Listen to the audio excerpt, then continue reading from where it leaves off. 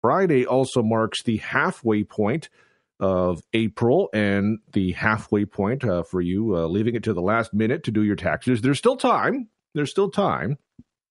But there's not an infinite amount of time. The deadline to file is April the 30th, but that is a Saturday, so there is a little leeway here if you are physically mailing in your taxes here. The Canada Revenue Agency considers your return filed on time if you receive it on, or if they receive it on or before May the 2nd, or if it was postmarked on or before May the 2nd.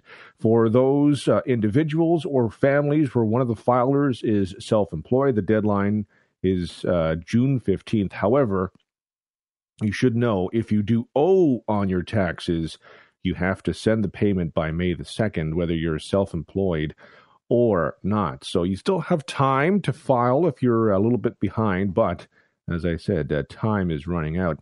Gerry Vittoratos is a national tax specialist and with UFile and joins us now to talk about doing your taxes. Gerry, I appreciate the time today. Oh, thank you very much for having me. In your experience, how often do people leave it to the last minute? There's a good percentage, and usually what we found statistics-wise with our consumer product is that a lot of people seem to wake up around this time, what you just mentioned, Easter weekend. Actually, is when we see a spike of filings. So essentially, I think it's almost like Easter weekend is like the marker for those last-minute individuals to basically file their returns. If you do it online, do you find people maybe are more likely to leave it to the last minute just because you don't have to physically mail it in, which does theoretically, give you a bit more time, even though they go by the postmark, but still you have a little bit more time in theory? Yeah, I mean, it definitely, because the stamp at that point is basically when you actually file the return online, and like you said, and it was great information what you gave before about the stamping of the letter, right? Where they consider it filed on time if it's stamped by May 2nd. But the beauty about online filing is the fact that that stamp happens when you transmit the return. So yes, some people do leave it at the last minute. It kind of gives them that leeway, and unfortunately, they do leave it a little too close to the end. I do it online. I would certainly recommend it. Would you recommend people do it online or through the mail or just what's comfortable for them, I guess? No, I would recommend online. I mean, it's a complete no-brainer for the simple reason that first you got the stamp from whichever product you're using that essentially you have filed online. That's number one. Number two, it's also the processing time of your return. If you were to mail your return, it'll take about 6 to 8 weeks before the CRA processes your return. Meanwhile, if you transmit the return, then you fall into their automated system, and their automated system usually takes within a week to process your return. What are the most common questions you hear from people during tax season? What's new? What's new on the return? What can I claim on my return? Can I claim certain things? And where are my receipts? That's usually the questions that we get. A lot of people, unfortunately, I think the biggest mistakes that people make on the returns is not having the receipts that they need, especially expense receipts that they can claim, like medical expenses and donations, because those receipts, they're not official government receipts, right? You don't get them during the period where you get your slips. You get them throughout the year, and unfortunately, people don't do a good job of archiving those receipts, and they miss out on quite a few of those credits.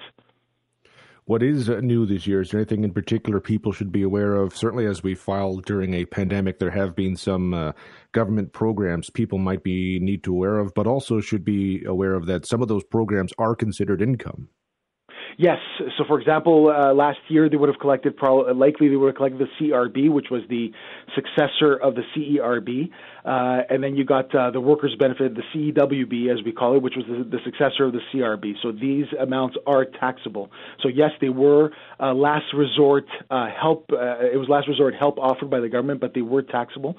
The good news is, unlike the CERB, which was the first program that the government offered over the pandemic, they did withhold taxes at source. That's the good news there.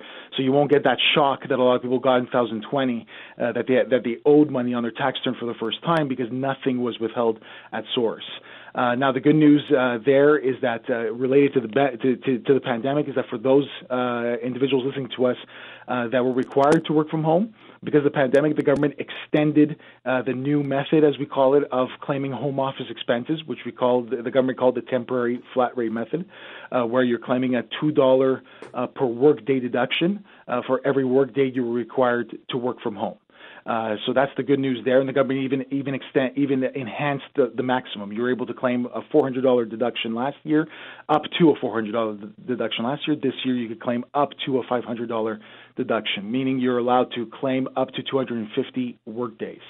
So it's great news that the government extended that program because it really cuts a lot of the red tape that is required to be able to claim home office expenses on your return. Are there any common mistakes people make? I mean, certainly there's a lot new. So one thing I would think is just if you are unsure, just go talk to someone to make sure you are capitalizing and maximizing everything that you need during tax season. Yes, like I said, like I mentioned before, one of them is that people are not aware of what's new on their returns. Usually that gets done at the budget time, right? Which we just had like a week ago or about a week ago.